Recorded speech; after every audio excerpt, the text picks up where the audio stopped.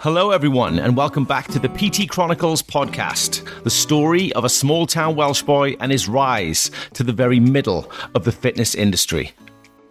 As always, I'm your host Niko Algieri and I'm also the main protagonist in this story. So let's get straight into episode 8, Skis, Sleds and Shock. We're about 12 months into my personal training career now and I'm still the official personal trainer for Cosmopolitan magazine. And lo and behold, it pays off. Within 3 months of the magazine getting actually published with my picture in it, I get contacted by Becca, who has taken a group of 20 journalists to Banff in Canada to review the resort, and they need a PT on the trip to train them throughout. TRX is perfect for skiers, so fee agreed, I go. I want to pause the story there and come off-piste a little bit.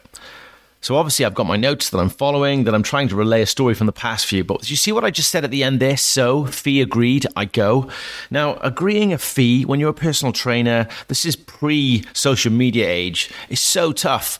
Because you're trying to account for time, you want the job, because obviously it gives you a good little note on your CV. It raises your integrity and it gives you a little bit of standing. So you don't want to over-egg it, but you do want to get paid for your time and not lose the money that you're getting paid for your clients. So it's a real hard process, especially as a young personal trainer. So for any PTs out there, if you're not sure what to charge for certain things, if someone offers you to maybe go away on holiday for them for 7 days and how much to charge without losing the job, ask a business consultant, ask one of your friends that works in finance, or ask someone who's a little bit more savvy with things that you need to charge and how you charge for your time and your worth. Because knowing your worth is important. And if you start underselling yourself early on in your career, that trend is going to follow you throughout. So my advice, get some advice. But if you're completely wet behind the ears as a PT and you're really not sure what to charge and you just want a way of working it out, just work out the hours that you're actually losing. Let's say you're doing 4 clients on one day, 5 clients on another day. That's 9 hours. Do it like that. Don't go and try and charge 8 hours for the full day. You want to secure this cushy little job that you've got. Remember that it is about the hours lost, but it's also about the way it looks. It presents you as having another string to your bow. And what I mean by that is, think about it. Let's take my example. I was able to travel to an international country, so to Canada, with 12 highly regarded professionals from things like papers like The Guardian, The Telegraph, The Times. So think about the optics of that. Once you post that on social media, you're a professional personal trainer who is regarded highly enough to be traveling to Canada with journalists and train them whilst they're skiing and reviewing the actual resort. So there's a lot of different strings to your bow there that you can present. Programming, presentability, trust, lots of different elements. So you have to think about your price point after you've done that trip and after that's been presented to the public. Because before that trip, you were just a personal trainer. But now you're a personal trainer who's been asked to train journalists internationally. So there's a little bit of a difference there. There's more prestige, there's more esteem, there's more regard for your professionalism. So anyway, back then, I wasn't a hugely traveled individual, put it that way. Most of my holidays had been to Mallorca, Magaluf, Ibiza. I was a classy individual, very well traveled and cultured. But it came from when we were younger. We didn't have a lot of money in my family. So going something like skiing was completely unthought of. I couldn't fathom it, actually. There was only 2 of my friends in the whole of my school career that actually went skiing. So let me talk you through my packing process. Basically, I go into my bedroom, open up my suitcase, pull the pin on a grenade, throw it into the room, close the door, and see what sort of clothes land in there. That was the general skill of my packing.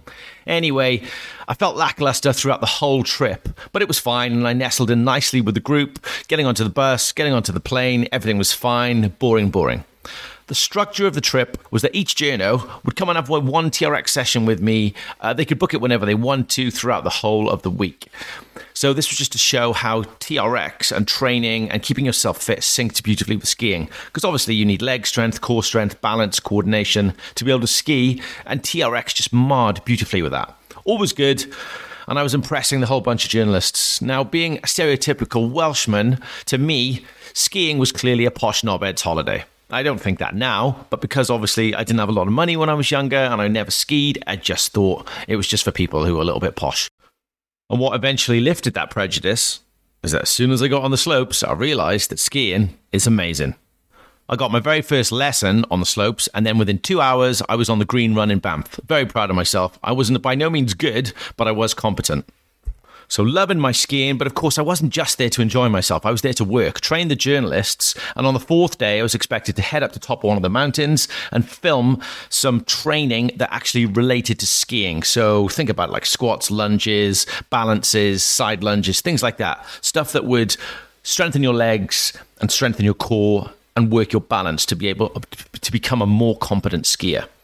However, on the third day, a spanner was about to be thrown in the works. So I wake up on the third day, go downstairs in the beautiful hotel we're staying in, have a massive breakfast. I love American and Canadian breakfasts, just huge buffets with enough bacon and eggs to kill a human.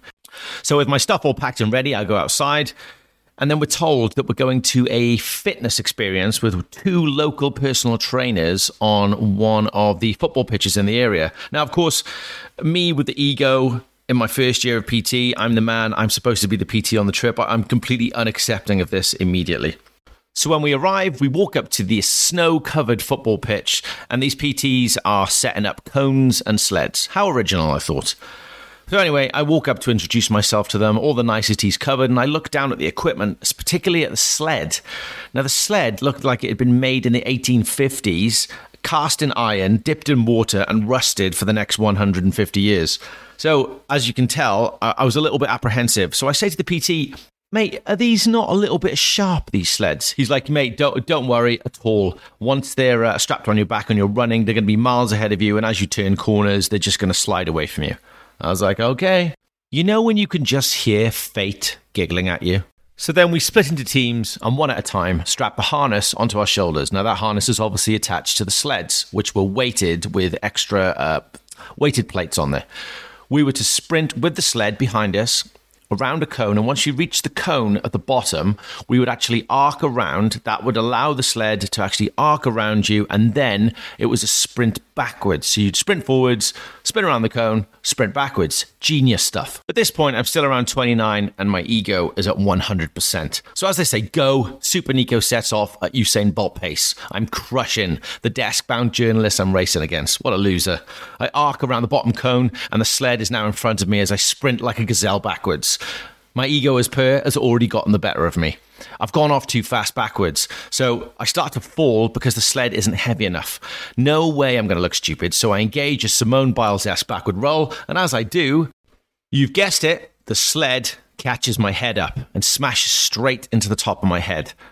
I hear the crowd of journalists behind me go, it must have looked painful. It fucking was. I sat up, touched my head, and said, oh, I'm okay. They all ran over to me and their faces said it all. I checked my head again, and just before my hand made contact with my head, I could feel the warm liquid squirting up to meet my hand. Interesting. Blood was coming out of my head like a geyser. Here's a callback to my lack of travel experience. No travel insurance. Anyway, I'm rushed to the hospital worrying about that. And the doc comes in once I get to the hospital and says, right, do you want to wait 45 minutes for the anesthesiologist, or should we just get on with it? I elected to get on with it, and he stapled my head closed. Fuck me. Painful. I still have the scar, so if you see me around, come and ask me, and I'll show you the lump. Anyway, the fourth day arrived, and I'm expected to be up on the mountain filming, remember. Instead, I'm in bed, shaking, cold fever, puking, and I'm feeling dizzy. I'm basically concussed, and I'm in shock. My mum calls me 8 times to check on me. Sophie is worried sick, and I'm embarrassed as hell.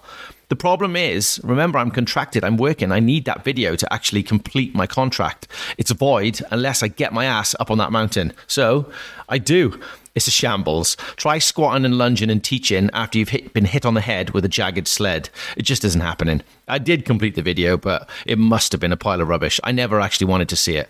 I returned to the UK, having learned to ski, trained journalists on the TRX, ended up in national newspapers, stitches in my head, and a mild concussion. Not a bad trip, not a bad story, and I haven't skied since. Oh, that storm I keep talking about, it was getting closer.